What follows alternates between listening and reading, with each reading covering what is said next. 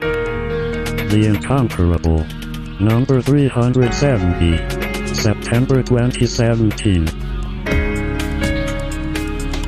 Welcome back, everybody, to The Incomparable. I'm your host, Jason Snell. This is going to be a little timely, a little weird, a little strange. So as we're recording this, it's just been a day or two since the Lucasfilm, the Star Wars Brain Trust, announced that the director of Star Wars Episode 9, not the episode that's coming out later this year, but the one after that, is not going to be who we thought it was. We thought it was going to be the talented director of such works as Jurassic World, which, if you've seen it, I'm just going to say is really bad, like epically bad.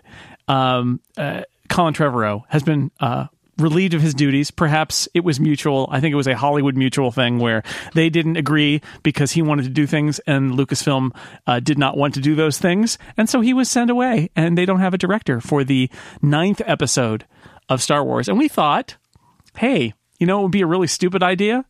What if we did a draft of potential directors for the next Star Wars movie? And we could also maybe along the way talk about things that were more serious about the challenge of creativity and finding good matches in these giant franchise machines that have their own writers' rooms and producers and things like that.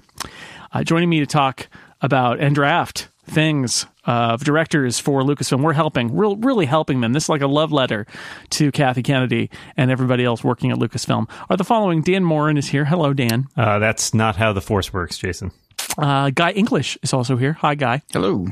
Brian Hamilton joins us as well. Brian, hello. Han shot first, but then they did reshoots later. Oh. David J. Lohr. Hi, everybody at Lucasfilm. And we are also joined through the magic of editing by Robot Monty Ashley. Hello, this is Robo Monty with my Star Wars Director's Draft picks. And Robot Serenity Caldwell. Beep, boop, boop, boop, boop, boop, boop. Hi, Jason. Hi, Ben. Hi, Guy. All right, so I have generated a semi-random draft order, which is going to be the Robo picks followed by Dan, Guy, David, and Brian, and then me, because I'm always last, because I am your host, and it is a courteous thing for a host to do to agree to pick last in a draft. For those who have never hosted a draft before, it's the courteous thing to do.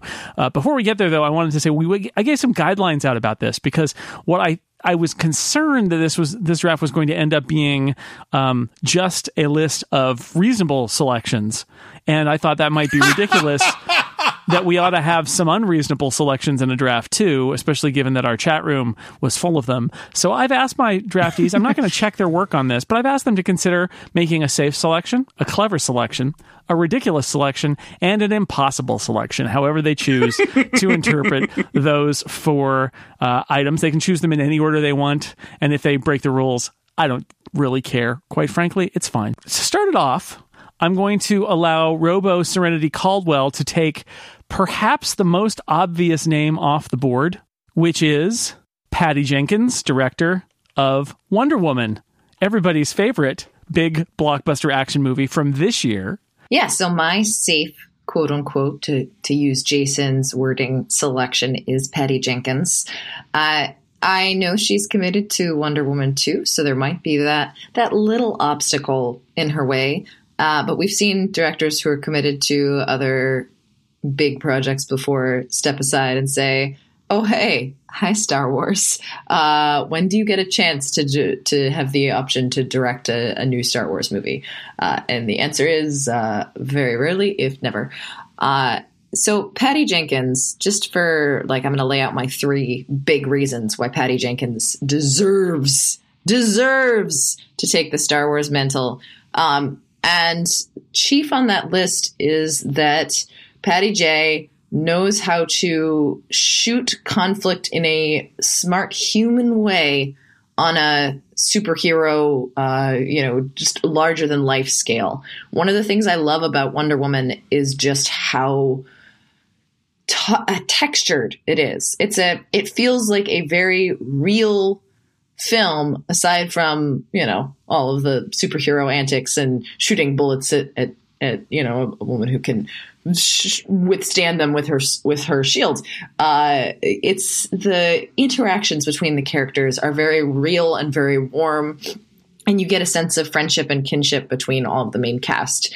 And that is something that Star Wars desperately needs to hold on to. The first episode of this new trilogy, I should say, did an excellent job at building up the friendships between, Rey and Finn and Poe, and of course the existing cast. And it did it in such a lovely human way that I want to see a director who can really tackle that and do it well while still being able to work in a big budget atmosphere.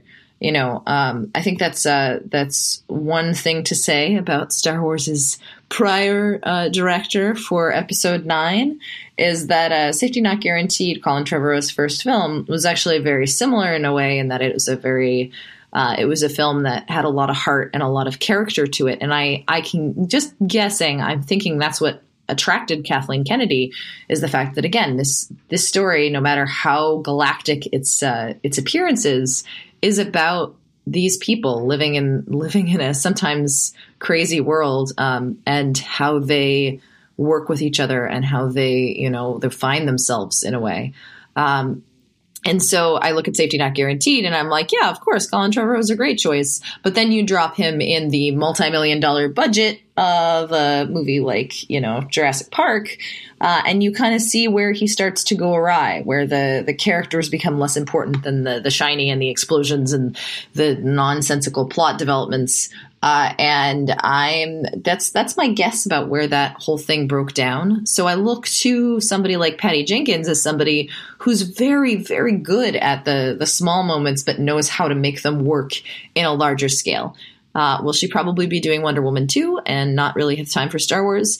Yeah, probably. But I still think that, a director of her caliber and her smarts, it's the biggest property in the world. And even if they were to offer it to her, I think, like the fellow panelists said, it would be a great negotiating tactic for her to get more money from the Warner Brothers people for Wonder Woman 2. She deserves it. She is an incredible, incredible director, and I cannot wait to see what she does next. But I hope it's Star Wars. I love her. I think she'd do a great job, but I think I'd rather see Wonder Woman 2. I agree. Yeah, she was on my list as well. I would give a thumbs up, but something tells me that she's probably involved and she's committed. She's done a great job with the first movie in that franchise, so she should get a second crack at it. I agree, she should. But what if they're leaving her twisting? What if there's an opening there for there to recruit her away for Star Wars? Yeah, Maybe? I heard they were bargaining about it, and I mean, if Star Wars comes knocking, well, she's worth a fortune at that point. Yeah. So good for her. She well deserved. She's on my extended list. All right. I figured she would get picked, but she wasn't in my top list. So. All right. Fair enough. I think that's one of those. Given how well Wonder Woman is done, I think I would even call Patty Jenkins a safe selection because she did so well with Wonder Woman that, of course, directing one of these blockbusters would be logical. Yeah, she'd nail it. Yeah. All right, Robo Monty, come to life. I'm going to start with my safe pick. Yuen Wu Ping, who I'm probably mispronouncing. He's a great fight coordinator. He did The Matrix. He's done a whole bunch of great Hong Kong movies. He also directs movies. He directed the sequel to Crouching Tiger, Hidden Dragon, which hardly anybody saw, but still, he directed it. He can direct movies, and he can direct amazing action sequences. So I propose that we have a Star Wars Episode 9 with a lot of amazing lightsaber fights. Like, we really lean into that and make this the best-looking Star Wars fight scene movie ever.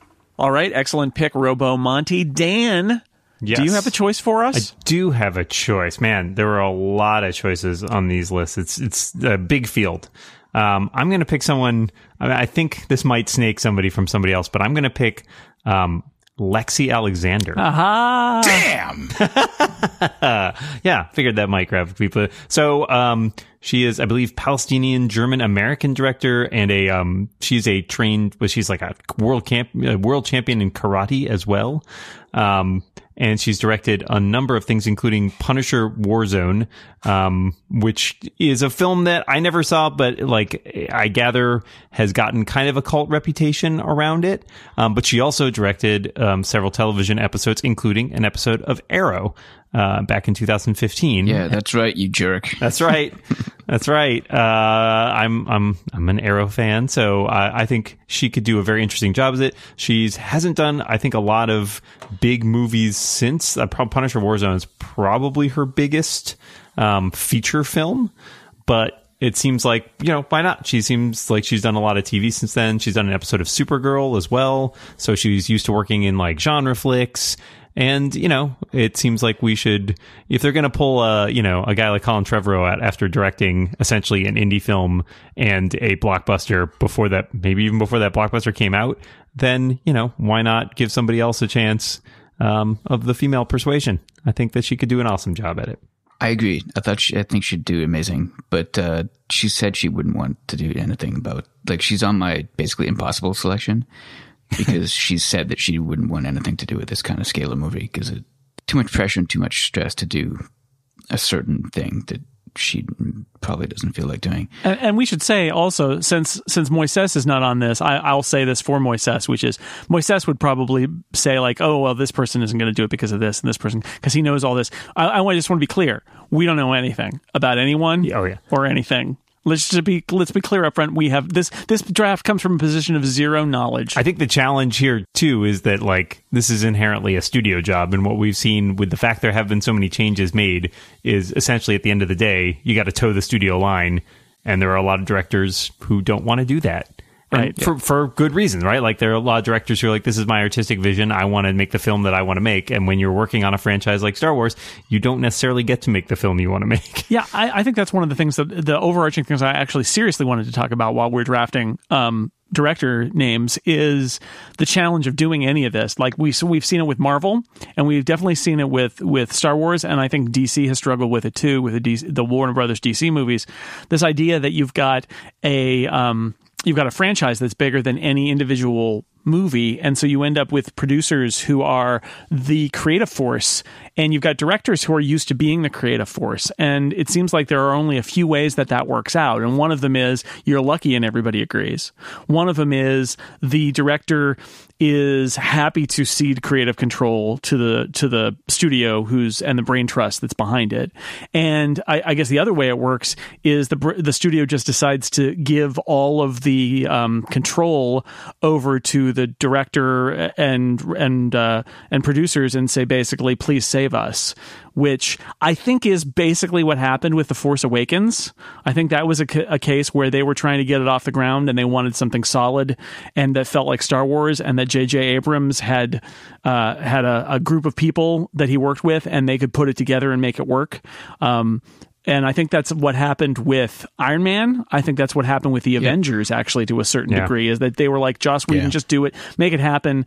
And he made it happen, and they got to be the beneficiary of that. But a lot of times that doesn't happen. There's like a framework in place where, the producers are in charge. And I think, in some ways, I look at the lists of these things and think you should probably go to someone like a TV director, except for the fact that they're not going to bring name brand recognition with them. But TV directors are used to kind of being, work for hire. Yeah, that's how it works in television. Right. They report to producers. Exactly. So like that's ideally you want someone like that who is good at working sort of for a director, but you also on a big franchise, you want the name draw, right? Like you want a big name attached to it. These franchises have become so much more outside of themselves that, honestly, we're the only ones, and the Incomparable listeners, hi, Incomparable listeners, we're the only ones that really care about the directorial names attached to these giant movies that bring in billions of dollars a year. And, not the only ones, but at the very least, if they did the sensible thing and brought in TV directors to just make the best Star Wars movie possible, I don't feel like most people would complain about it.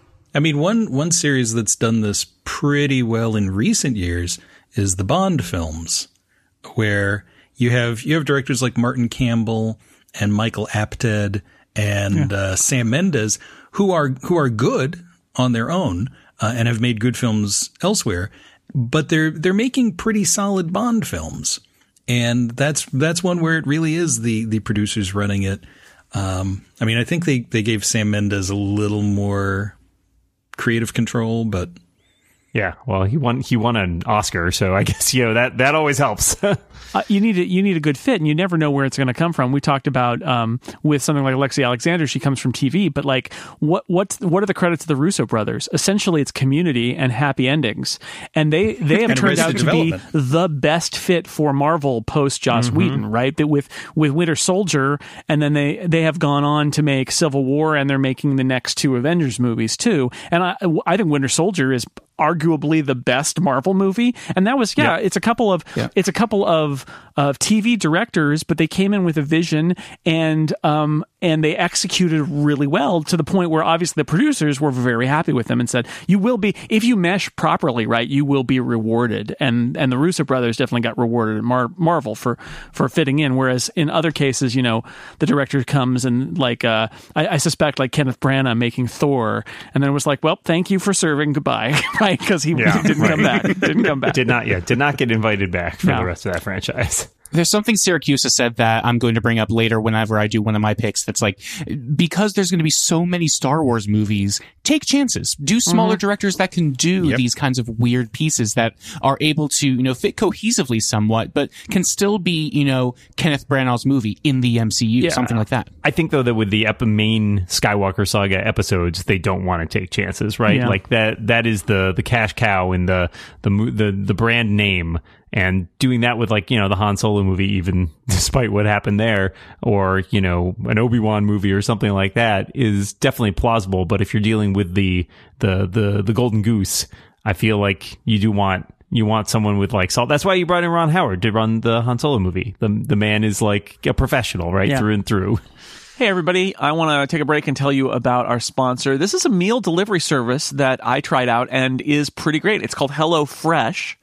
And the whole goal here is to make cooking more fun, because the whole idea is you want to have a great experience, great ingredients. It's farm to box, and then the box is brought by a person in a uniform, usually to your door. It's a couch to kitchen service, because you get off your couch and you go into your kitchen and you make a meal and you feel great about it. And of course, it's a fork to tummy company too, because you get to eat this delicious, healthy stuff. Cooking is more fun. You get a recipe kit. The ingredients are there. They're fresh ingredients. They're prepackaged, and you get a recipe that's easy to follow, and you get the whole experience, and your house smells great. The freshest ingredients are in the box, measured to the exact quantities. There's no food waste. There are new recipes every week. They've got different kinds of recipe plans that you can go on. There's a classic box, a veggie box, a family box. You can order between 3 and 5 meals a week, and they can be designed for 2 or 4 people, so they can fit your life well. HelloFresh is now offering light fall meals and has just introduced breakfast options as well. Less than $10 a meal at HelloFresh. The ingredients that I got from HelloFresh were great. The meals were easy to put together, and they were a lot of fun to put together too. We got 3 meals from HelloFresh. So much fun. And then we got to feed our family with it, and it was pretty great. And I'll tell you, nothing makes you feel more empowered as I'm not a trained cook, right? But following their step-by-step instructions, we were able to make really great meals. And like I said, the house smelled great. So there's cooking going on in that kitchen, and we didn't have to go to the store to shop, and we didn't have to paw through a bunch of recipes on the internet in order to find out what to make. For $30 off your first week of deliveries, go to HelloFresh.com and use this code Incomparable30 when you subscribe. Incomparable30. Thank you to HelloFresh for sponsoring The Incomparable. I'm sure conversations are going to break out throughout this, which is good. But right now it's getting a little too intelligent, so we're going to go back to stupid picks with Guy. I didn't mean that, Guy. I just whoever. You did. Oh, you did. And okay.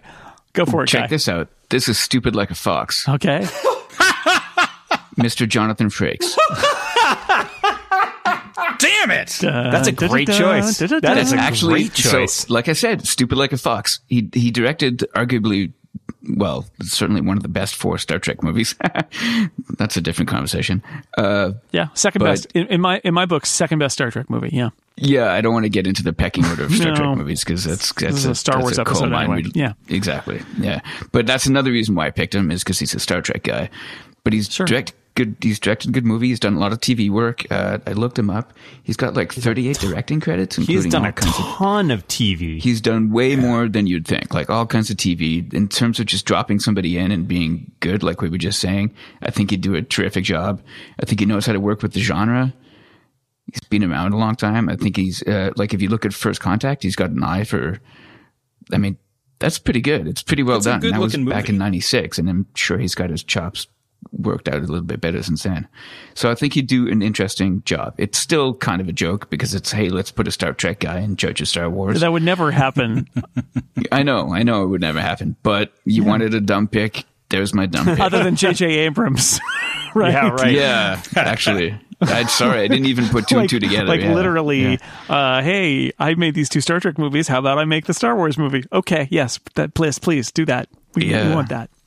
So maybe it's not as crazy as I thought it was. But yeah, anyway. Yeah, it's like a Fox guy. It's like a Fox. And I mean, the Thunderbirds movie, the directing is not the problem with that movie. He did a good job with that. Terrible script, terrible acting, but it looks great. All right, David, what's your director pick? Okay, I'm saving my crazy Star Trek one for later. Okay, because good. I want to pick this one before she gets taken off the board. She's already in the Disney family and making a huge, big budget science fiction movie. Ava DuVernay. She's on my list. She's Sniped. making Wrinkle in Time, and I am so excited for that.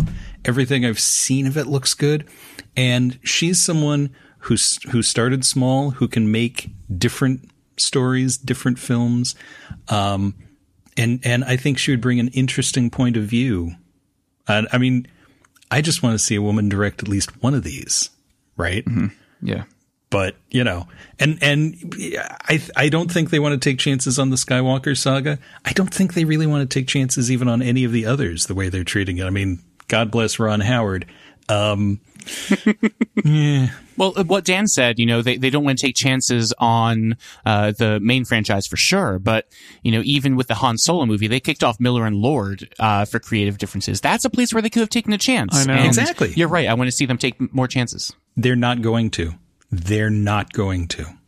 It is all going to be an assembly line. Here's the thing. Is that always a bad thing? I'm not sure it is in the case where you're trying to produce something that is a consistent product. Right. I mean, it depends what you're shooting for, right? Like, the Marvel movies have succeeded, and I put that in, you know, quotes in terms of like financially and like from a cultural standpoint, like a pop culture standpoint, they've been very successful. And a large part of that is because of the control exerted by the studio and not necessarily the directors behind the camera. Not to say the directors behind the camera haven't contributed a lot, but like the fact that there's sort of a consistent tone running throughout the franchise, I think is a big part of like, you go into a Marvel movie and you more or less know within like, you know, a rough margin of error what you're going to get. And is that, you know, great art or like super inventive? Maybe not, but like you can get some pretty good works out of that. Like, you know, you can go all the way from, you know, Ant-Man to the Avengers and have all sorts of different stories in between. So there's stuff to be gotten out of it. But yeah, they're definitely not like looking to necessarily reinvent the franchise, at least at this point. Yeah, I mean, we're not going to see the Wim Wenders Star Wars film. Werner Herzog. They're still on the board for the impossible and ridiculous selections. Ooh, I'm going to write that one down. I think Ava DuVernay is a very interesting choice. The fact that she is doing Wrinkle in Time suggests that she's obviously not opposed to the idea of a fairly, you know, a major studio, big budget kind of production. So that was definitely on my list too. And she's working just down the block on the studio lot. Yeah, there you go. Brian, what do you have? Hi, I had an even safer pick than this, but based on the way the conversation is going, I'm going to go a little bit out of my comfort zone. And going off of our conversation about the fact that they're not even taking chances on people like Miller and Lord, even though they may have creative differences with Kathy Kennedy and everything, I still am bitter about Edgar Wright 9 getting to direct Ant-Man. I want Edgar Wright to direct Episode 9. Of course, he was on all of our lists, but, you know, he directed one of the biggest movies of the year in Baby Driver and some of, a lot of people's favorite movies ever with the Cornetto trilogy and Scott Pilgrim. And then, of course, the cult hit Space. You know, he has this visual language that can convey these, not complicated, but they can convey such, energy and pacing. He is a director's director in a way that I don't think Star Wars and even Marvel, because they kicked him off of Ant-Man, is comfortable with. So what I want to see more than anything is to at least give someone who we know can make a pretty damn good movie, even though they may be, out of the branding a little bit, to give them something small and something interesting to do and let them shine and make the best Star Wars movie ever. That's not quite Star Wars, but still like on brand enough that Kathy Kennedy's not going to freak out. Again, never going to happen. Never going to happen. Not with episode 9, anyways. I don't know. I actually think that that's a great out-of-the-box selection. I think it's more likely never going to happen because he went through many years of torment over Ant-Man and then basically got kicked off the movie. That was my big argument, is I don't think he has shown that he can make the movies he wants to make, and I don't think he's willing to go into a situation where he has to do battle with a big studio to get his vision across. Like, he'd be great. I love Edgar Wright. The same big studio. Yeah, exactly. My love for Edgar Wright is well documented, but I find it extremely unlikely he would do an episode 9 project. Much more likely he'd do an anthology film, and even there, I don't think he would do that either. Yeah, he was on my extended list. Yeah. When you think about all the, apocryphal, beautiful films that were never made, like Kubrick's Napoleon and Yorodowski's Dune, I feel like Edgar Wright's Ant-Man is up there, and in every single instance, it's a director clashing with a studio. And I want someone to make good on that. And it's probably not going to be Star Wars, but I really, really want Edgar Wright to be involved with this whole massive saga somehow. So it's going to be Trash Compactor, a Star Wars story. And it's about a taller, skinny guy, Simon Pegg, and a more rotund guy, Nick Frost, and they have to fix the trash compactors on the Death Star. Nobody tells me nothing. Someone's got to do it. You won't believe what they find inside that trash compactor. But I'll just say that it sends them on a journey throughout the Death Star. But the real ticking time bomb is, we know the Death Star is going to explode. Are they going to make it? Is the adventure going to take them off the Death Star in time, or are they going to be one of those little sparks flying around after the Death Star blows up? So it's Rosencrantz and Guildenstern in space? Exactly. We're directed by Edgar Wright. I would totally watch. I would write Edgar that. Wright. Yeah, I would actually. I swear to God, I would watch that. Yeah, right. That's my pitch. But I actually think he would do a good job on episode 9. But I think that he wouldn't want to enter that fray, given what happened with Ant-Man. Again, I don't know anything, but boy, that seems like that would. It seems like if you went through that process and came out the other side kind of badly, you would never want to do that again if you had any other options. And Edgar Wright just directed Baby Driver, and I think he's got lots of other options. But but a very talented guy. And that's I think, not to get big picture again, but like, this is the challenge if you're running Marvel or Star Wars or any of these other groups that are trying to do cinematic universes, is how do you get good, talented people, writer, director people, who are, do you want to be satisfied with kind of like the mid-level talent who they can't call their own shots and they will take your money and do what you want? Or does that lead to mediocrity? Or do you want to be challenged by somebody who's got more of a vision, because you might not like their vision and you might have a falling out? And this is obviously the clash that's happening now with a lot of these different directors. Well, it's like, when Rogue One came out, and I'm watching it and I'm thinking, I'm not watching a Gareth Edwards movie. I'm watching a Star Wars movie. There is nothing about that movie that feels like anything else he's directed. There is nothing about that movie that stands out going, hey, it's a Gareth Edwards film, right? They don't need the name. We're not going for the name. We're not going for the auteur. We're not going for any of that. You could have the greatest director in the world. Doesn't matter. It's a Star Wars film. I want to see a Star Wars film, right? So, me, myself, I would like to see any of these directors. But you don't need them. One of my potential crazy picks that I'm not going to do as a crazy pick was just let Kathleen Kennedy do it herself. We've seen her name on all of these films for decades. Oh my God. Just do it. Eliminate the middleman. Just do it yourself, Kathy Kennedy. It does always work good when you have the person in charge make it with nobody to talk back to them, though. That I feel like that usually goes well. Especially with Star Wars, that's never been bad. That's never gone bad. So I'm gonna close out the first round with something that is, I'm not sure where this fits in our categorization scheme, because I think you made the categorization. I know, scheme. but I'm not going to hold myself to them. I'm just not sure where it goes. I think it fits, and it may fit in 3 of the 4 categories because they're live. So it's probably not impossible. But I think you'd get a really good movie potentially. I think they're very capable of doing it. I also think it's impossible because the directors won't want to do it, and they won't want to. The Lucasfilm won't want to hire them. But I'm going to put it out there. You know who might make a really awesome Star Wars movie? I know where you're going. I think I got it. Uh-oh. The Wachowskis. Yep. They're on my list. Yep. Right? They're on my extended I had list. just been looking them up on Wikipedia. I mean, visually inventive. The Matrix is great. The Matrix sequels weren't that amazing, although they've got incredible technical things going on. I'll stick up for the first half of the Matrix Reloaded, and then I'm out. People didn't love some of their later work, but it's got cult following, and some people really like it. And certainly the visuals and their interest in this kind of material has always been there. And I wonder what it would be like if they came in and said, you know what? Yeah, let's bring some of our sensibility in, but it's your playground, and we're gonna play around in it. But we know that there are some limitations on us. I think maybe with some limitations, they could make something that was really good and had some flair without it being too far away from what the studio wants. And I think that might be an interesting combination. Again, I suspect that everybody involved would never do it, but I think it actually could be kind of good if the Wachowskis would make a Star Wars movie. I think that I'm kind of, when I thought of them, I was like, oh my God, that actually would be fun. And honestly, some of their best work is when they've had restraints on them. Yeah. When they've not had a big budget, when they've not had, this or that. I was just going to say that. And with regards to restraints, I don't think certainly it is the studio system and imposing a lingua franca of Star Wars. But I think a lot of these directors also have a reverence for the subject matter and for the visual style of it.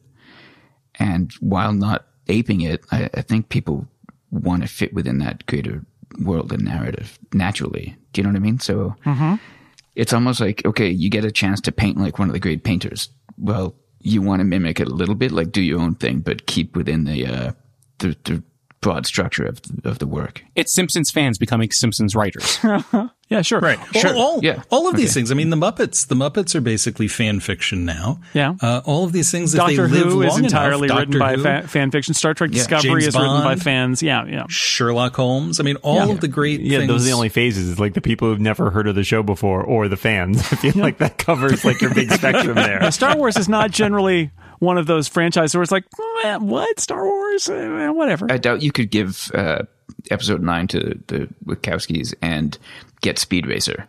I just don't think it would happen naturally. Exactly. And I've heard people swear by Speed Racer. I need to go check it out again. It's visually stunning, but it seemed a bit too much to me. It's not awful. It's not great, but it's not awful. Yeah. But either way, I just don't think that they would do that with it. I think they would choose to do something even just without any constraints.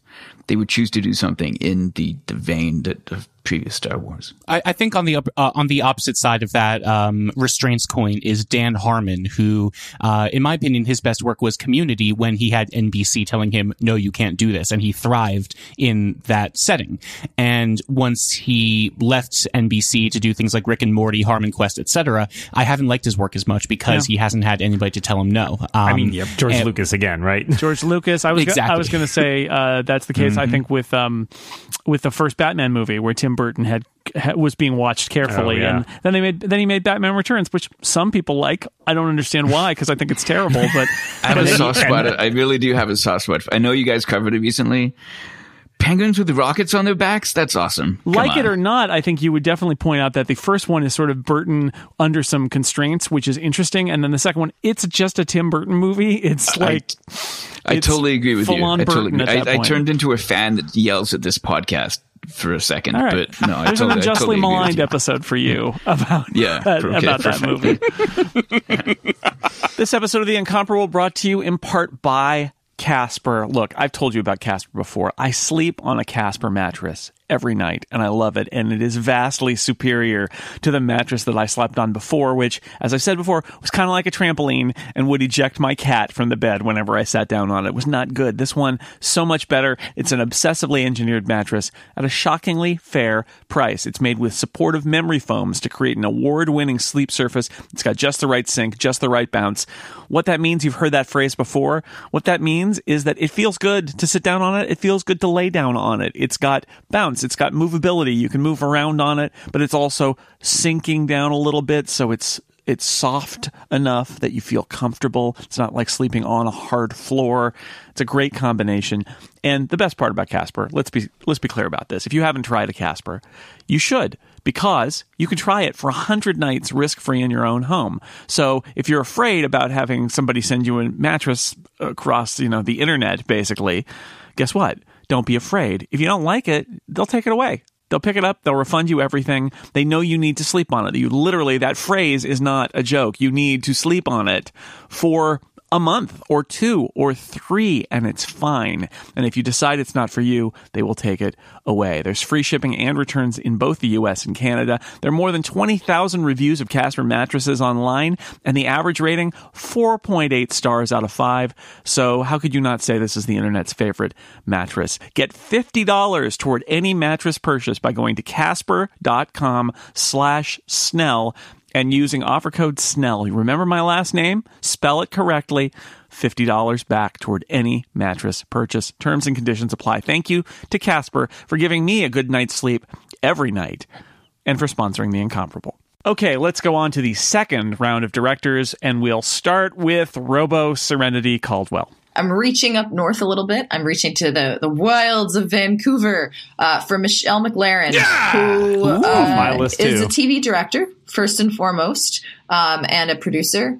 If you don't know who Michelle MacLaren is, I think that's just a lack of name recognition, because she's worked on shows that you probably know very well, including The X-Files, Walking Dead, Westworld, Game of Thrones, and she won 2 Emmy Awards in simultaneous years for producing Breaking Bad. So Michelle MacLaren, I really like as a pick for a number of reasons. First and foremost, again, talking about the institutional knowledge, she has a good connection with Rian Johnson. Rian, of course, directed some of the episodes of Breaking Bad. And then as a producer for Breaking Bad, she had interactions with him. So she already has a foot in the door from the networking perspective. But oh my gosh, her directorial episodes of things like Westworld, things like Game of Thrones, things like The Walking Dead, even though The Walking Dead is not necessarily the best narrative show, she does some really, really smart work, basically making the show interesting. And she did it, of course, during its earlier years, not 2010, 2014 years of Walking Dead, not so much earlier. But it's the Breaking Bad stuff that, again, I keep going back to, because that is a show, again, we keep on going back to character. That is a show that is primarily about people, where fantastical things, in this case, explosions, not so much starships, fantastical things happen to ordinary people, turning them into extraordinary people. And she worked on Breaking Bad basically from its inception to its closing. She knows how to put a story together and really, make it something special. And she's also has the genre work. The other thing to note about Michelle MacLaren is that she was the first director on Wonder Woman and left the project due to creative differences, which is interesting. Sometimes you don't necessarily want to hire a director who's already left a project due to creative differences, because that might set up, depending on why she left the project. It's a good question. In this case, I'm really glad she left the project because it opened the door for Patty Jenkins. But I will say that her talent is clear. I'm going to guess is probably a concern. I mean, I can't actually guess because I know nothing about what happened on the back set of Wonder Woman. Where's Moises when you need him? But she, I can see how she might have wanted to have taken Wonder Woman in a different direction. She did help develop the script for Wonder Woman, which is worth noting. She's directing David Simon's new HBO drama, The Deuce. So she does have and she has Kristen Hanna's novel, The Nightingale, on her plate as well. So she might be a little backed up for Star Wars. But again, none of those projects seem impossible to put off or move around. Maybe David Simon, because David Simon waits for no man, or woman. But I think she would be an excellent choice, and I'm really excited at the prospect of at least having her name on the short list. Breaking Bad is kind of a nice stepping stone to directing a Star Wars film. Just look at Rian Johnson. There you go. Well, yeah. I mean, it is a good stepping stone. Although Rian Johnson has a ton of features behind his back, yeah. too. Oh, yeah. Yeah. Rian Johnson was drafted in an incomparable movie draft at one point. That's how long he's been. We've been doing this, and he's been making movies. The Brothers Bloom, I think, and Brothers Bloom, Looper, Terrific movie. Brick.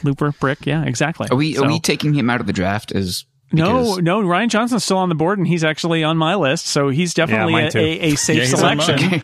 He just seemed like a bit of a gimme. He's like Skeletor. Everybody's got Skeletor, right? All right, second robot now. Robo Monty, what's your next pick? My clever pick, although personally I think all of my picks are very clever. I'm very impressed with myself, you guys, is Lynn Shelton.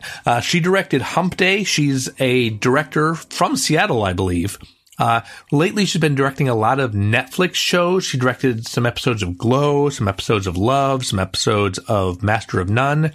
She also directed an episode of The Good Place for NBC. She's really good. And, you know, Colin Trevorrow got episode 9 basically on the strength of Safety Not Guaranteed.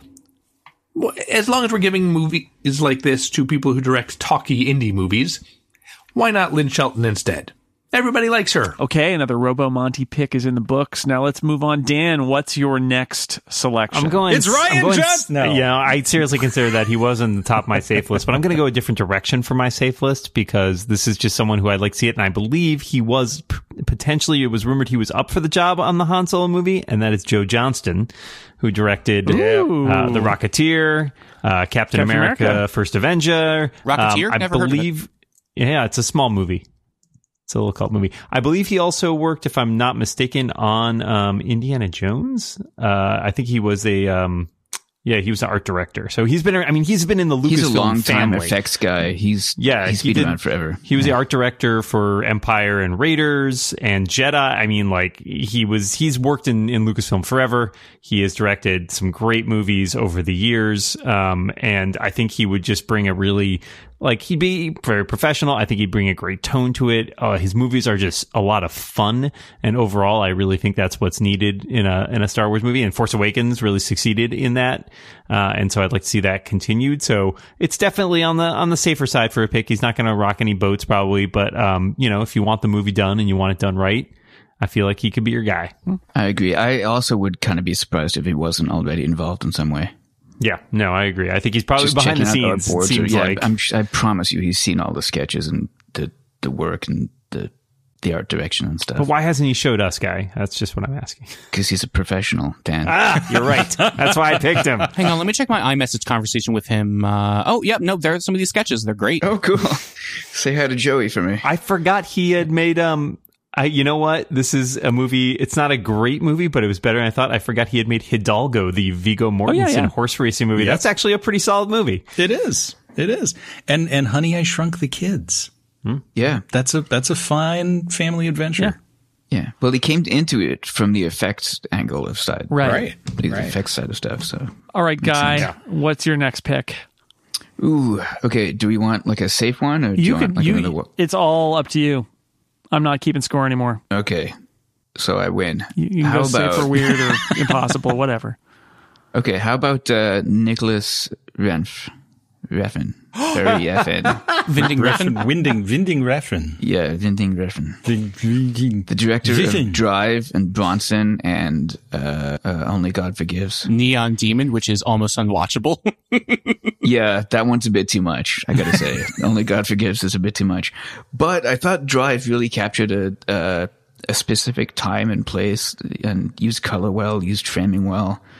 The pacing was good. Would trust his directing more with a good, strong writer rather than him doing the tag team on it.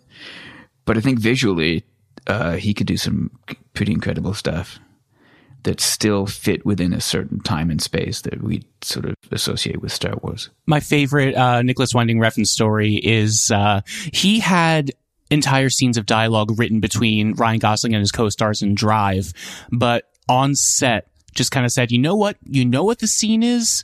Let's do like half of the lines and linger on your looks at each other for a while to convey the same thing.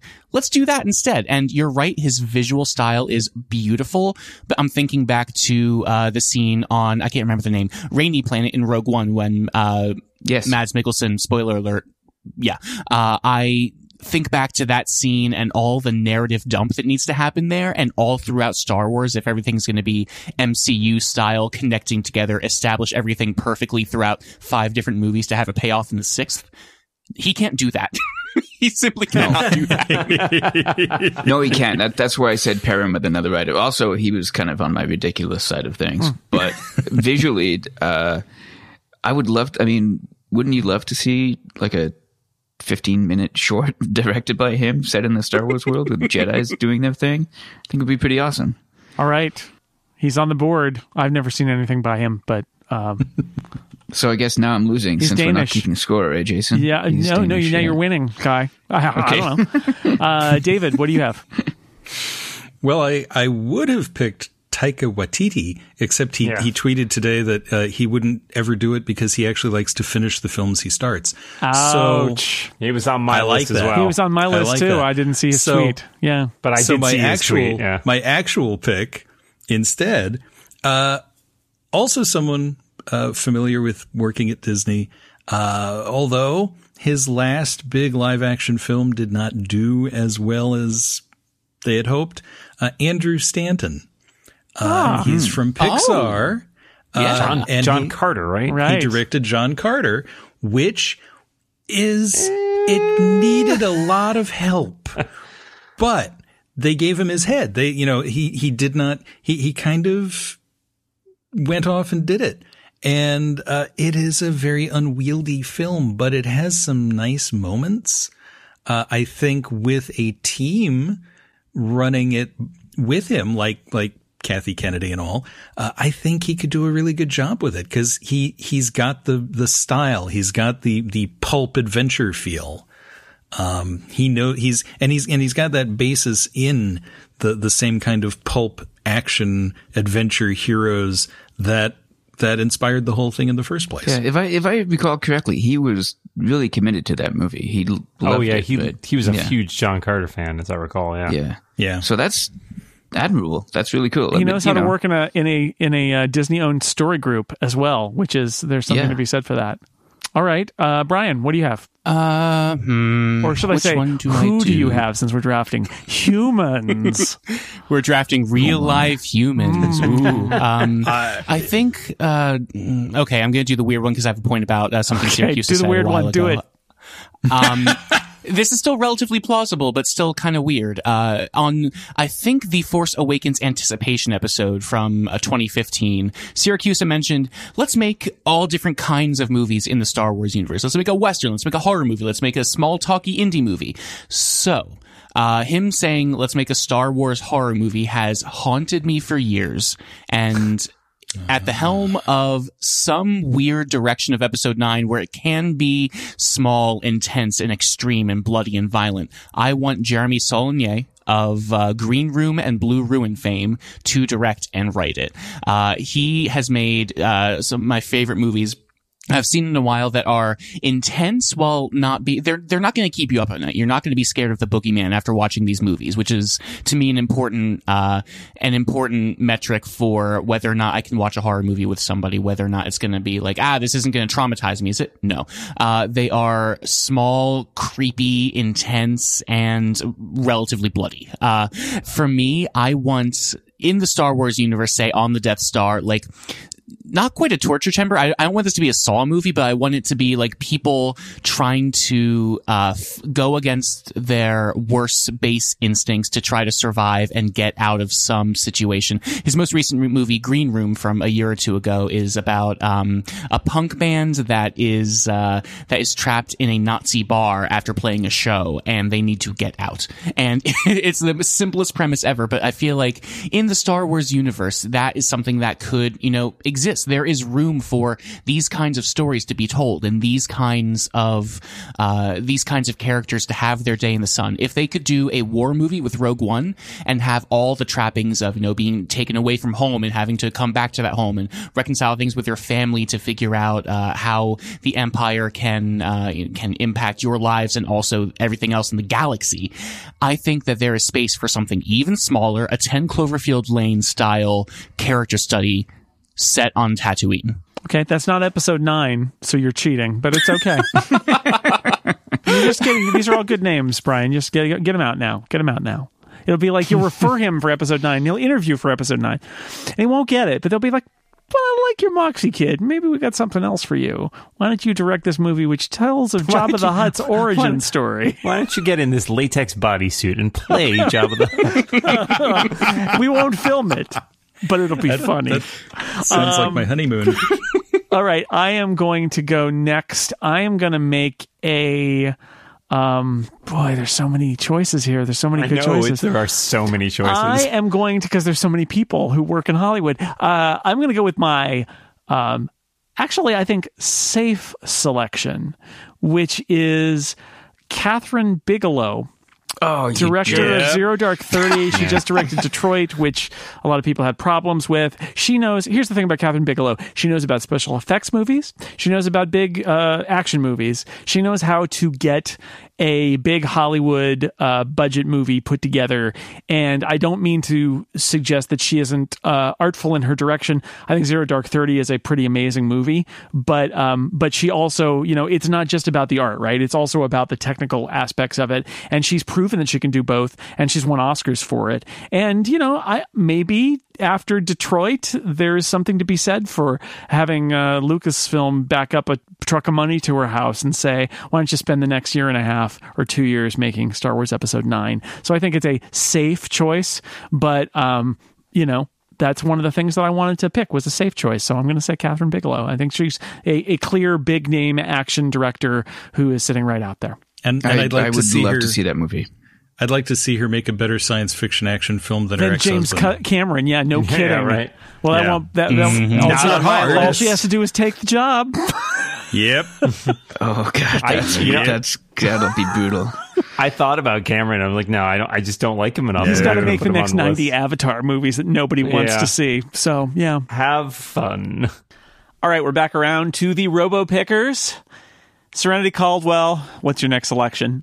All right, so my next pick is Reed Morano, who you probably chiefly remember as a cinematographer. She's been doing a lot of cinematography since she graduated from Tisch, including she was the cinematographer on Frozen River. She's the cinematographer on a million other really well done Sundance previewed films.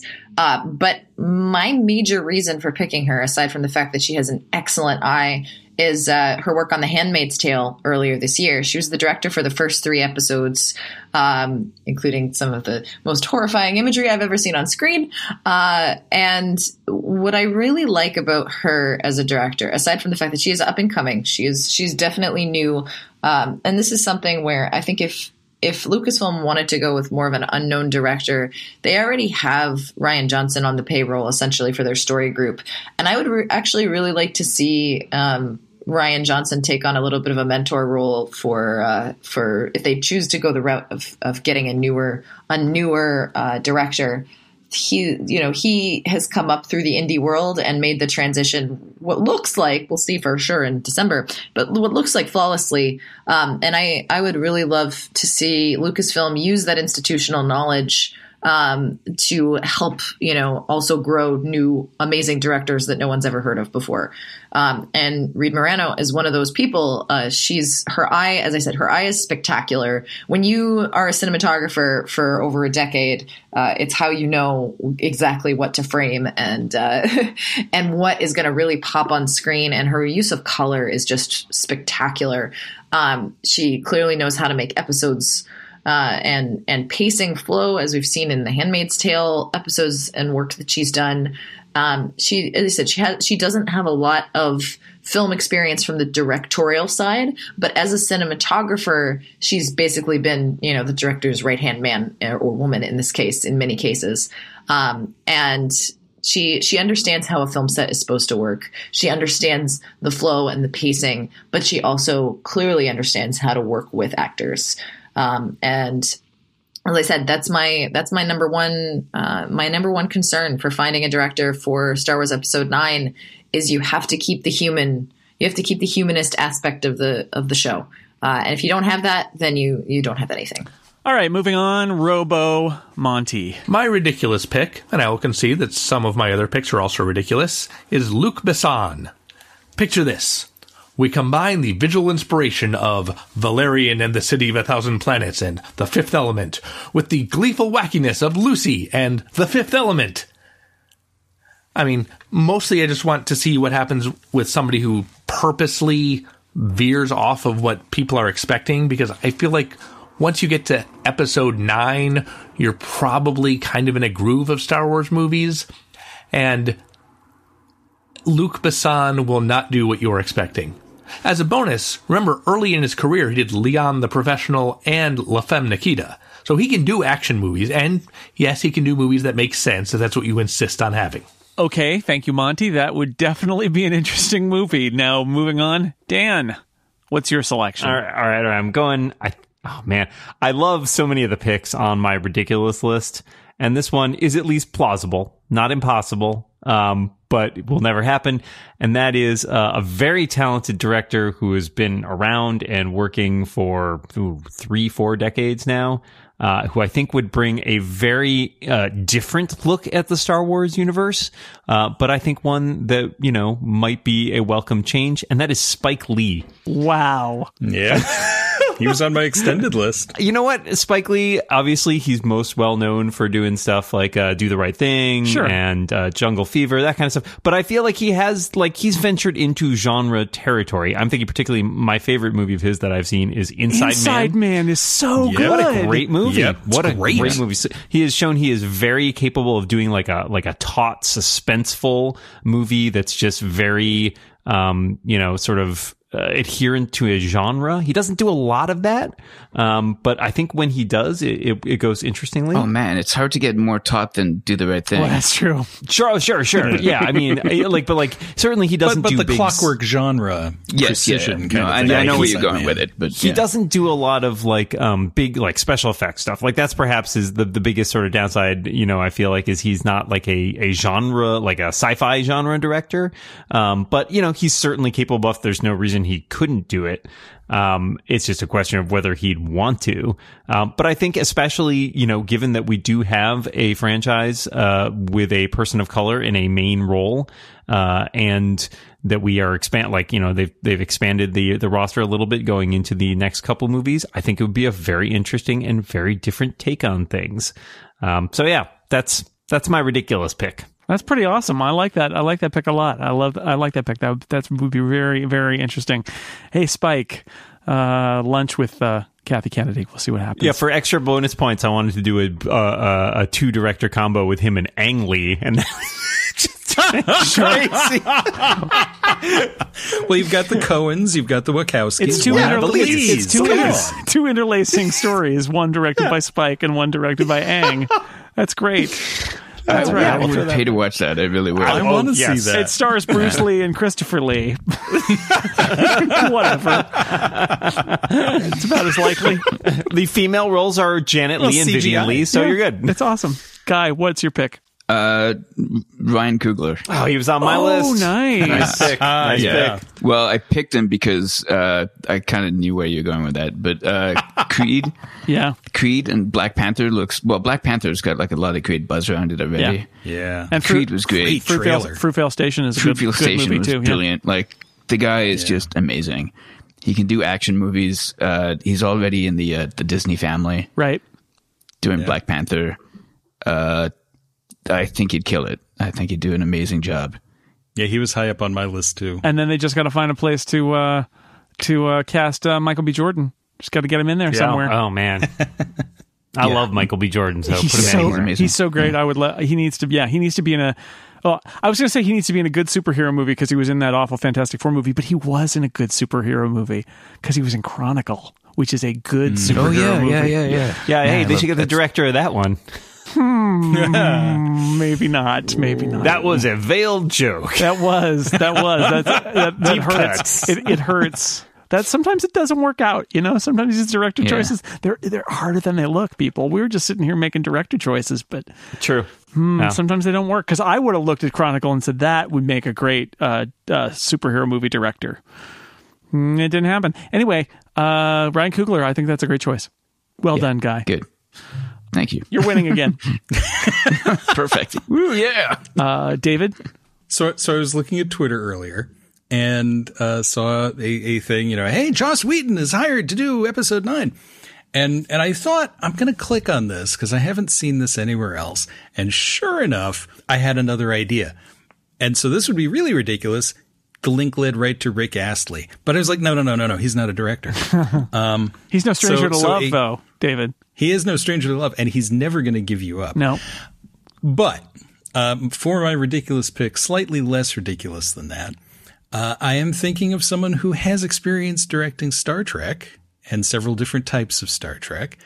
And he knows a guy who's working on Star Wars films right now. I have to think he picked up some tricks and tips when they worked together on Happy Days. Anson Williams.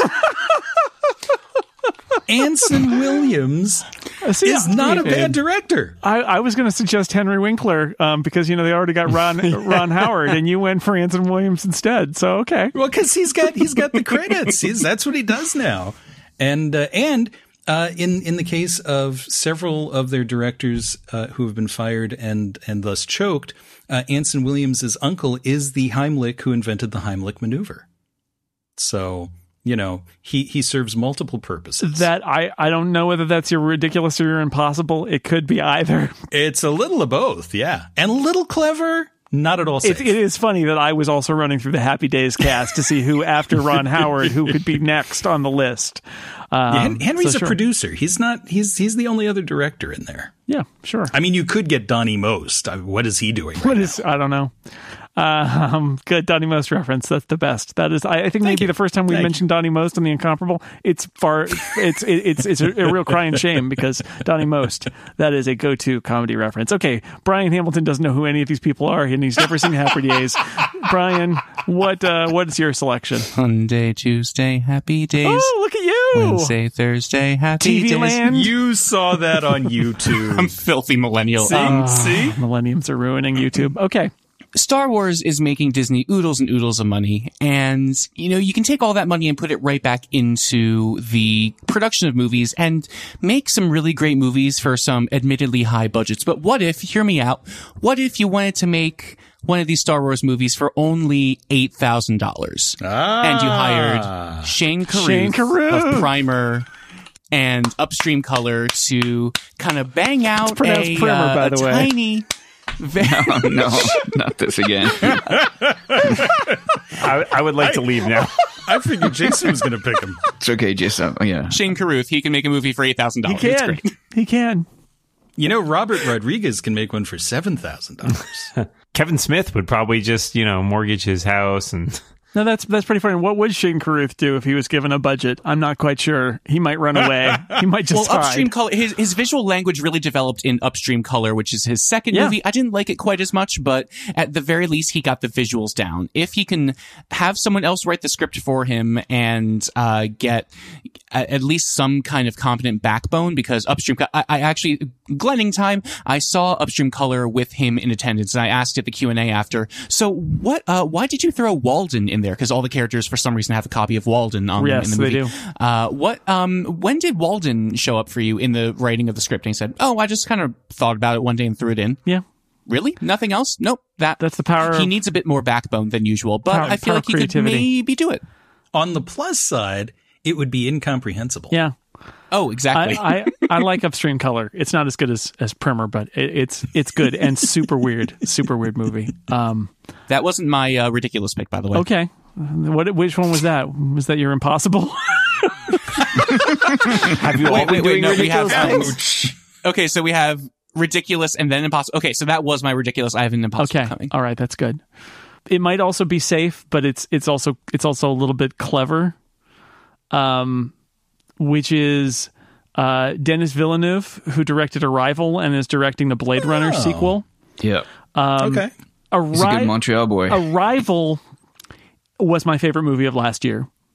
I think all of his movies are visually fascinating, and Blade Runner, like, what a great choice to have him direct a Blade Runner movie, given how interesting his movies look, stunning, right? Yeah. And so I'm like going with a hot hand. Like, that guy has directed a bunch of science fiction movies with big budgets that looked great and people liked. So get him in the door and pay him a lot of money to direct your episode 9. And I bet he would do a good job. And, it's I'm not sure that he's the right choice for it, but I think he might be a good choice. So I'm going to throw him out there. I actually love that line of thinking. Well, first of all, he's a local boy, so I got to support him. That's good. But, the idea that you don't know if he's the right choice, but it may be an interesting choice. I think that's the kind of gamble you want, right? Like, if he nails it, it'll be amazing. And if he just does an okay job, probably still pretty good. Yeah. But I think it's worth gambling. Sometimes I think that the job is basically to do an okay job. Sometimes I do believe that that's where a lot of these relationships break down, is that the directors are trying to do an amazing job and the studios are like, could we make it a little more okay? Back it off a little, because this is just a summer tentpole movie. It doesn't need to be super amazing. And I think the friction comes in there where the directors are perfectionists and they want complete control and they want to have kids their need touch. a bathroom break between the second and third act. So stretch something, put a monster in there or something. Yeah. Okay, so last round, and then we'll generate a whole big list afterward with the Bring Out Your Dead selections, which don't have to be dead people. It can be live people in the Bring Out Your Dead. Bring out your live people. That's called kidnapping.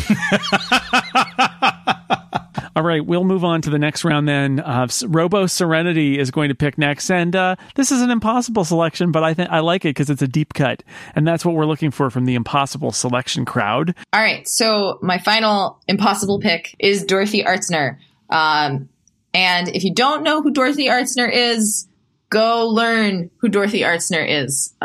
Because I knew vaguely, I had a little inclination. I was like, oh, I remember reading about her in film class. This might be a cool pick. And then I dug into it a little bit and I realized, oh, hey, this person is a perfect pick. So, why is Dorothy Artsner awesome? Why would she resurrecting her from the dead and then telling her to go direct a Star Wars movie be great? Well, for one thing, she was, as Jason mentioned, she was the first female director in the DGA. She was also one of the first credited editors, period, on screen. But she's worked in so many different situations and with so many different people. She was part of the group who kind of made the transition from silent films to talkies in the 1920s and 1930s. And she basically launched the careers of a bunch of stars, including Katharine Hepburn, which she her movie Christopher Strong, which it's an imperfect movie, but I really recommend that people watch it just because it is fascinating. It's basically a movie about a pilot who has to choose between love and duty and illicit affairs, and it's a great character study. And also early Katharine Hepburn is great. But one of the things that I love about Artsner is, again, the performances that she gets out of her actors. It was one of the very few times that Katharine Hepburn actually got to play an outright antagonist, right? She's the homewrecker in Christopher Strong. She goes in and she essentially ruins a marriage by being a flashy airline pilot and a racing pilot, and super awesome. And Dorothy Artsner also is a huge proponent of strong female characters, of women, taking control in the industry and on screen. And she's also she's responsible more or less for the creation of the boom mic, which is a tidbit I got off of Wikipedia and confirmed at a couple other sites. But man, is that cool! So she essentially she is credited as responsible for creating that because it was going to be more helpful for silent film stars to get comfortable with not having a microphone right up in their face for talkies, which is pretty cool. But to me, it shows that this is somebody who, may have been directing in the 1920s and 1930s, but also recognized the need for technology and innovation. So I kind of feel like this is one director who probably wouldn't blink an eye being brought up into the 21st century, where it's just like, oh, we have these tools now? Great. Do they make it easier for our actors? Great. All I care about is the performances and the core of the story. And that's ultimately where I fall on this draft, is that it's not, there are plenty of potentially good, talented choices. And I applaud Kathleen Kennedy for doing what she thought was best for the franchise, for getting the current director off of it for whatever reason that happened behind the scenes. I'm sure we'll hear more later. But I trust in Kathleen Kennedy. I think that she's a really smart producer and she makes great calls. And I mean, look at the state of her franchises so far. Look at the films that she's produced. I think she's very aware of the kind of director that's going to work well in Star Wars and the kind of director that will not, as well as her other franchises. And like I said, there are plenty of great directors, including all of the others that my fellow non-Robo panelists have named.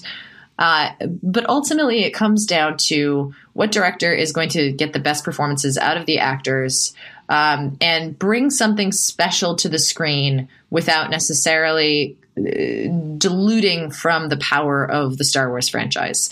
That's what made Rian Johnson such a great pick. He is by and far away a character director. He focuses on getting performances out of people and working inside the overall genre. I mean, you can look at Brick, you can look at Looper, you can look at the highly underrated Brothers Bloom to that extent. And all of my picks, I feel like, are in that same vein, where it's just really, really smart character directors who also have a context for working in a larger scale environment. Because that's ultimately what I think was missing with this last pick, is that,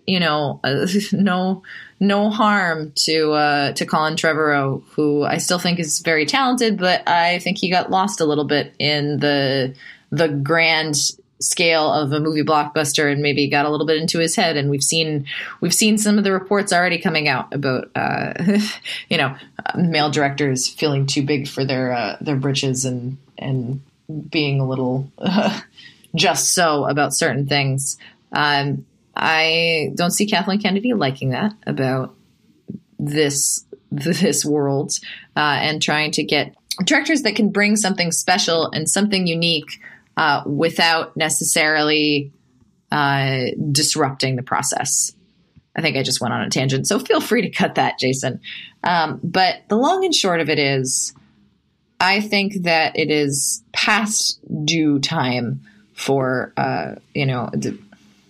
the long and short of it is, I picked all women, in part because I think it is far past time for Star Wars to have a female director.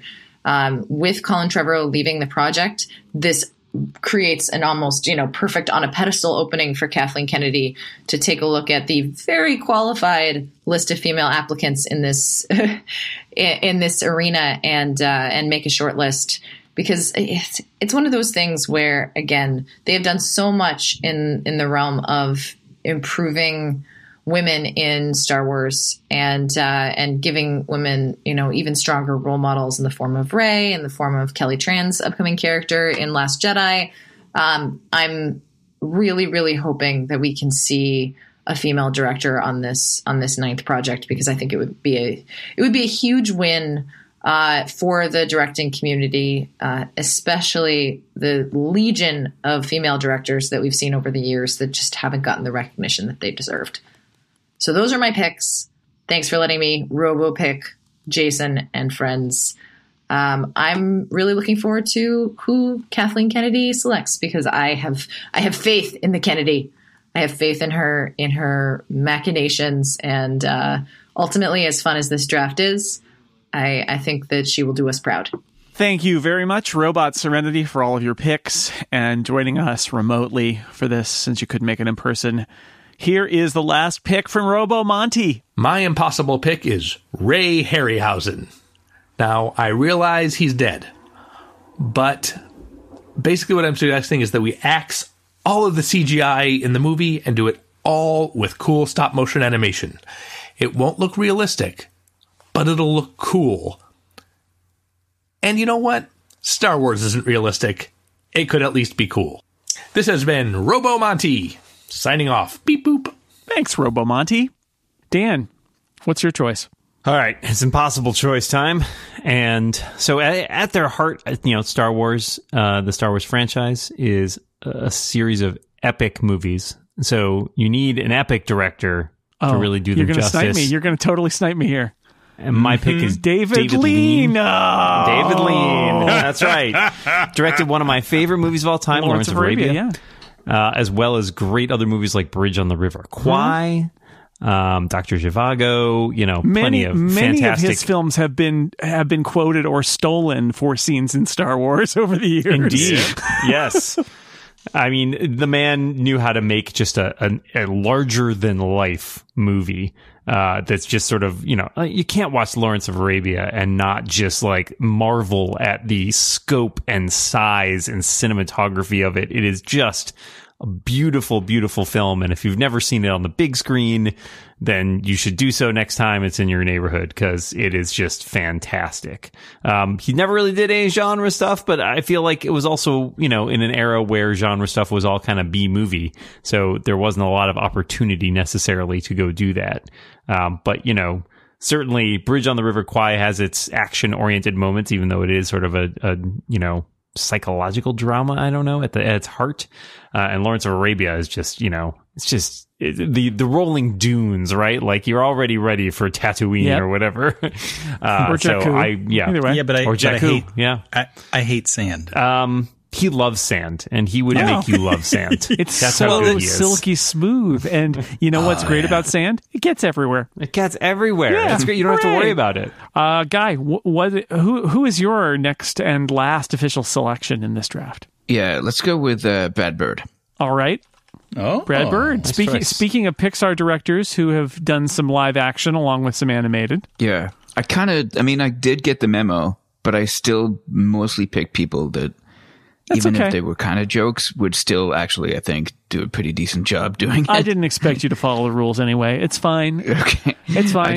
I'm here to win, Jason. I'm just here to win. Mission Impossible Ghost Protocol. Pretty good movie. Good movie. It's good. Yep. Yeah. Of course, Iron Giant and The Incredibles. Oh, man. So both good. Amazing.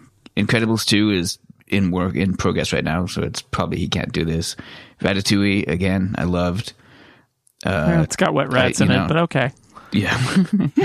Well, whatever. He's a awesome old school Pixar guy that's done amazing work. He's in the Disney family. I think he could do a great job on Star Wars Episode 9. Yeah, I think that's another inspired choice. Excellent choice. Like I'm surprised nobody has just said, let's just do Episode 9 in animation and have Pixar do it. You know what? I had a pick who would have done that, but we'll get there. All right. Bring out the dead left. David. He's still on the board. I can't resist. I'm going to go for another zombie. Akira Kurosawa. Oh, Kurosawa, you took my Kurosawa pick. But, The Hidden Fortress. That's Star Wars. Star Wars. Totally is.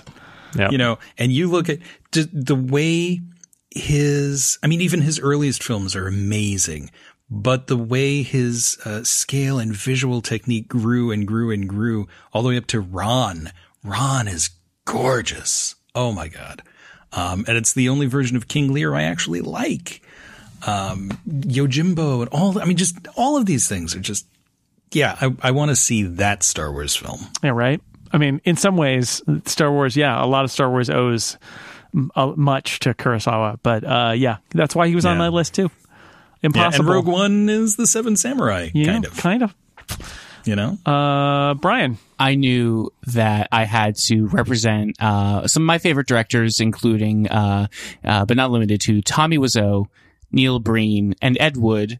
But I'm ultimately in the genre of bad movie, because that's a genre now, I guess. Okay. I am ultimately going to choose Luigi Cozzi, who created in 1978 the beloved film Star Crash, starring David Hasselhoff, Brian, Christopher Plummer, Brian, and Joe Spinell. Yes, Brian, yes, get Dan? out. Get out. Who invited Brian? There you have my impossible pick, ladies and gentlemen.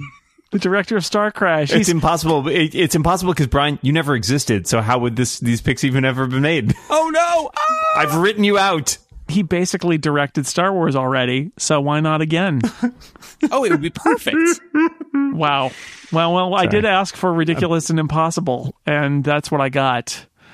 So I am tempted to pick David Lean and Akira Kurosawa are off my list now, and they were both on my list. So I'm down to a few to choose here. There is this man, Senor Jorge Sakul. Is that what? Take out the message. It's George Lucas. No, get out of here. Get out. Out. You're not fooling anyone out.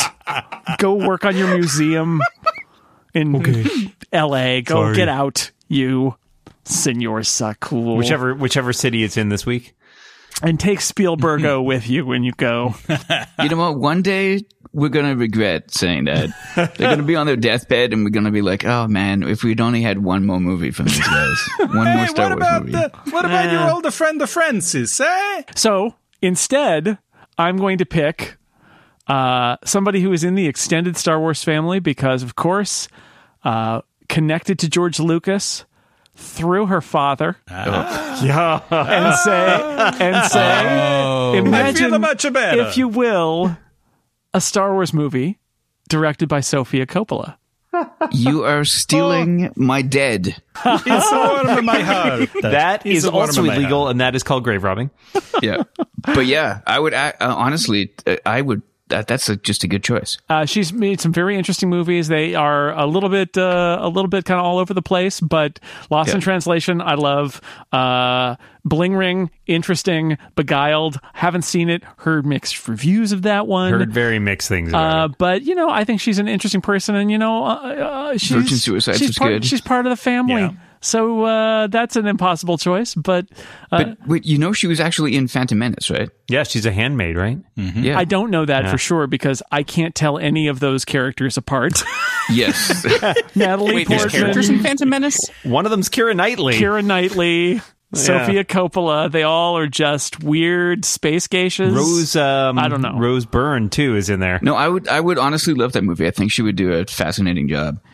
I don't know how kinetic the director she is, I don't but know. certainly the talkie bits would be awesome. Big sets and stuff. Lots of awesome talkie bits. That's the trade negotiations. The trade negotiations would be they would actually make amazing. sense. Finally. Yeah. Let's it's time to bring out your dead. Dan, what did you have? Who do you have left? All right, so my safe pick was Joe Johnston. In addition to that, I had Rian Johnson, J.J. Abrams, Steven Spielberg, Ron Howard, and Jodie Foster. Oh, Jodie Foster, that's a good one. For my clever pick was Lexi Alexander, and the other ones who were picked from there were Edgar Wright, Taika Waititi, Ryan Coogler, Patty Jenkins, and Michelle McLaren. I also had Jake Kasdan, Lawrence Kasdan's son, Antoine Fuqua, Phil Alden Robinson, who directed two of my favorite movies of all time, Field of Dreams and Sneakers. Rachel Talalay, I can't know. Rachel Talalay, yeah, she was on my list. Sorry. She's on my TV list. director, Doctor Who. She's done a bunch of the Berlantiverse stuff. Yeah, she became the go-to director for all of the Doctor Who finales, which are all big, have lots of big action set pieces in them and stuff. And she's become their go-to director. So she was on my list too. John Singleton, nice, and Christopher McQuarrie. Yeah, he was on my list. Rogue Nation, which is one of my favorite spy movies of recent years. My ridiculous list, in addition to Spike Lee, included Shane Black, which is probably not ridiculous. He's probably more in Iron the Man clever, 3, so safer. basically he could. Iron Man 3 is so he's gotten a little more industry. He's got an insane collection of Pulp Fiction, like all the classics. So he would know what he's doing. Paul Feig, Robert Rodriguez, David Mamet. And my last two. Here's my kickers for my ridiculous rounds. George Miller. Oh yeah, who I think would actually it would look amazing, right? And he knows from sand. Miyazaki. Sure, Miyazaki. someone said the animated version, I'd had him on my list. Anime Star Wars, that'd be awesome. Actually, I have several the adaptations of the original trilogy in manga form, which actually look awesome. So I would totally be down for an anime version. Wow. And then the rest of my impossible list, in addition to David Lean, were Billy Wilder, Sure. John Huston, Howard Hawks, George Roy Hill, who directed Butch Cassidy and the Sundance Kid and The Sting, and of course, just because I want to know what it would look like, an Alfred Hitchcock Star Wars I thought movie. about Hitchcock too. I don't know what that would be, but it would be weird. It's suspenseful as all get out is the answer. Chekhov's blaster. Guy, who did you have left on your list? Oh man. Okay, Sammy, you stole all my grave. Yeah. dude. Sorry, Yeah. Dino. It's okay. I've got. I'm sorry. I'm trying to cross off all the ones you just listed. Yeah, Dan Duncan just took Jones. my whole I had list. Duncan Jones. Duncan Jones. That's a great one. Oh, nice. Yeah, Good he was choice. on my Yeah, list. Like, I actually believe that, despite that he just did a Warcraft movie. Whatever. Yeah. And Source Code, I think, is actually those a are really both great great movie. movies. So, The yeah. Moon is what makes me think of him. Yeah. He's great. He really is. I'd love to see what he could do. Nicholas Mayer, Oh, just because that's in my Yeah. impossible. Sure. And Michael Moore. sure. Why not? Oh, wow. Oh, man. David, bring out your dead. I won't go through all the reruns because a lot of my dead have been stolen too.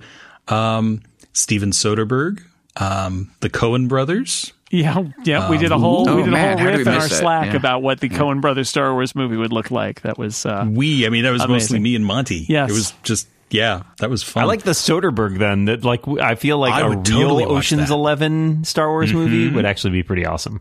right? Yeah. Ryan Johnson, Orson Welles, that's on the Impossibles, obviously. Preston Sturgis, that would just be fun.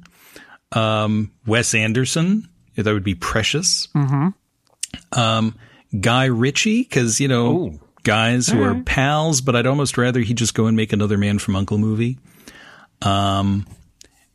Christopher McQuarrie, Rachel Talalay, and but the real dream, the real impossible, crazy thing, the whole team, the writer and the director and the uncredited director of Battle Beyond the Stars, Jimmy Murakami, Roger Corman, and John Sayles, wow. Wow. which is also just Seven Samurai in Space too. Brian, do you have anything left on your list that went unpicked? I had Christopher Nolan on my list as somebody who he's in the studio system and he's somebody that can make a damn good movie, but he's not somebody that like a studio can tell him no.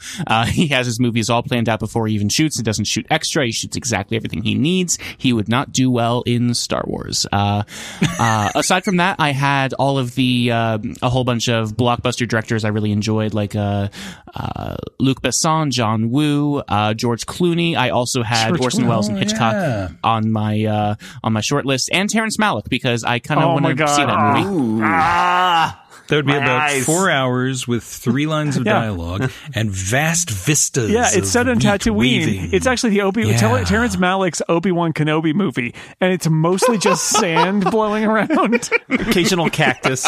And then every now and then you cut to a wordless Ewan McGregor who's just like sitting somewhere drinking, like having soup. Well, no, he's just looking at the camera, and after about a minute, Yeah. and then more sand. And for me, almost everybody's already been named. I did already mention Senor Sakul, George Lucas. Bring him back. What's he doing? Somebody, our friend John Gruber, just tweeted, "Why not just give it to Spielberg?" It's like, I think Spielberg's is kind of like engaged in the Indiana Jones part of this business now. I think they're going to do more Indiana Jones movies. So I think he's busy with that side of the Lucasfilm business. Also, I got to talk to John about that because Spielberg took over Kubrick's baby. And that did not go so well. No, God, no. I mean, I appreciate it that that he wanted to do something for his friend, but it, didn't work. But out yeah, as I mean, well as he can make a movie, and in recent years, like clearly he's made some very good movies. Yes. He's made some not so great movies, but I think his hit percentage is still pretty good. I would say, what would happen if you took Spielberg and you had him do just essentially a pure work for hire, where he couldn't really add as much of his artistry. He was much less invested in the creative side of it and just more in getting the work done. And that's basically Ron Howard, right? So yeah, yep. Not to slight Ron Howard, but Ron Howard is sort of like Spielberg with some of the parts disconnected. I feel like he's got a little less heart, a little more. I'm picturing this slight twitching Ron Howard with sparks coming out. Yeah. Well, he's got the Spielberg 1.0 brain in there, and it's partially disconnected. Yeah. At the very least, Spielberg's artisticness is palatable. He's not Terrence Malick making, vast vistas of random stuff. No. His artistry is mainstream artistry, and it's great, but it's also, he wouldn't need to tone it down for Star Wars, I agree. And I like Terrence Malick too, by the way. My last two Bring Out Your Dead picks are literally with Irvin Kershner, because, he directed the best Star Wars movie, so why not bring him back to tell him again, surprise, we brought you forward to the 21st century, you're going to direct a Star Wars movie. And then the other one I'll throw out there is Robert Zemeckis, who has sort of fell down a well of CGI movies for a while, although he did make Flight with Denzel Washington, so I think he's kind of in the family a little bit, extended family, and he has made some very good movies involving special effects, including Back to the Future, of course, and Contact. Sam Raimi. Yeah. Sam Raimi. Okay. Well, I was just going to say. Sam Raimi. Okay. Nice. We'll put him on the Good list. Choice. Wait. Peter Jackson, but 90s era Peter Jackson. Here's two more. An impossible one. Ken Burns. Oh, okay. That's excellent. Good choice. Oh my God, it's all just letters from the front, the zoom. I mentioned Werner Herzog earlier, which would be fine. Inside this cave is the tale of the Jedis of old. But here's my real dream. Here's what I think would be the best director of Episode 9. Someone we've never heard of. Yeah, I'd be into that. I thought of that, and unfortunately, while I think someone we've never heard of is a great person to direct a movie and should be given a chance, because I think they're going to be great, whoever he or she is. What an interesting name. I think someone we're never heard of is great. I don't think someone we've never heard of is qualified to direct one of these franchise movies, because there's just too much. There's too much there for somebody we've never heard of. It really needs to be somebody who has a little bit of a track record, who can come in and do it. Let me correct that. Someone the mass populace hasn't heard of. All right. Okay, I was just about to say, the other thing about someone we've never heard of is, with the internet and TV and the fact that we're all kind of media geeks, we've heard of a lot of people at this point, right? And now the mainstream media has not heard of a lot of the people we've mentioned, probably, or the mainstream populace. And the funny certainly. thing is that we have mentioned, before they got the Star Wars gigs, right? We mentioned Rian Johnson multiple times on this podcast. We mentioned Colin Trevorrow on this podcast, because I know I recommended Safety Not Guaranteed at some point, because that is a fun movie. It's a good movie. I think this is the MO of a lot of these studio people too, is can we find somebody who is an up and coming director who directed a relatively low budget thing that we kind of liked, and then maybe give them a chance, because they're hungry enough that they'll take the job, and we can still tell them what to do. It's fine, I'll do it. All right, this has been as ridiculous as promised, so I'd like to thank my guests for naming people who direct things. Dan Morin, thanks for being here. May the force be with us, Jason. Guy English, thank you for being here. Okay, I'm going to leave you with this. Sergio Leone for the Obi-Wan Kenobi movie. Okay. Leone was almost on my list at the end. Solid. It's an excellent choice. Brian Hamilton, thank you. Star Crash. Nothing but Star Crash. David J. Lohr, thank you. John Ford. Or William Shatner. No, John Ford. And I thought about Leonard Nimoy, actually, as one of my suggestions, too, as an impossible choice, but I didn't get it. Also, of course, thank you to Robo Serenity Caldwell and Robo Monty Ashley. And that's the end of this episode. We'll see you next week.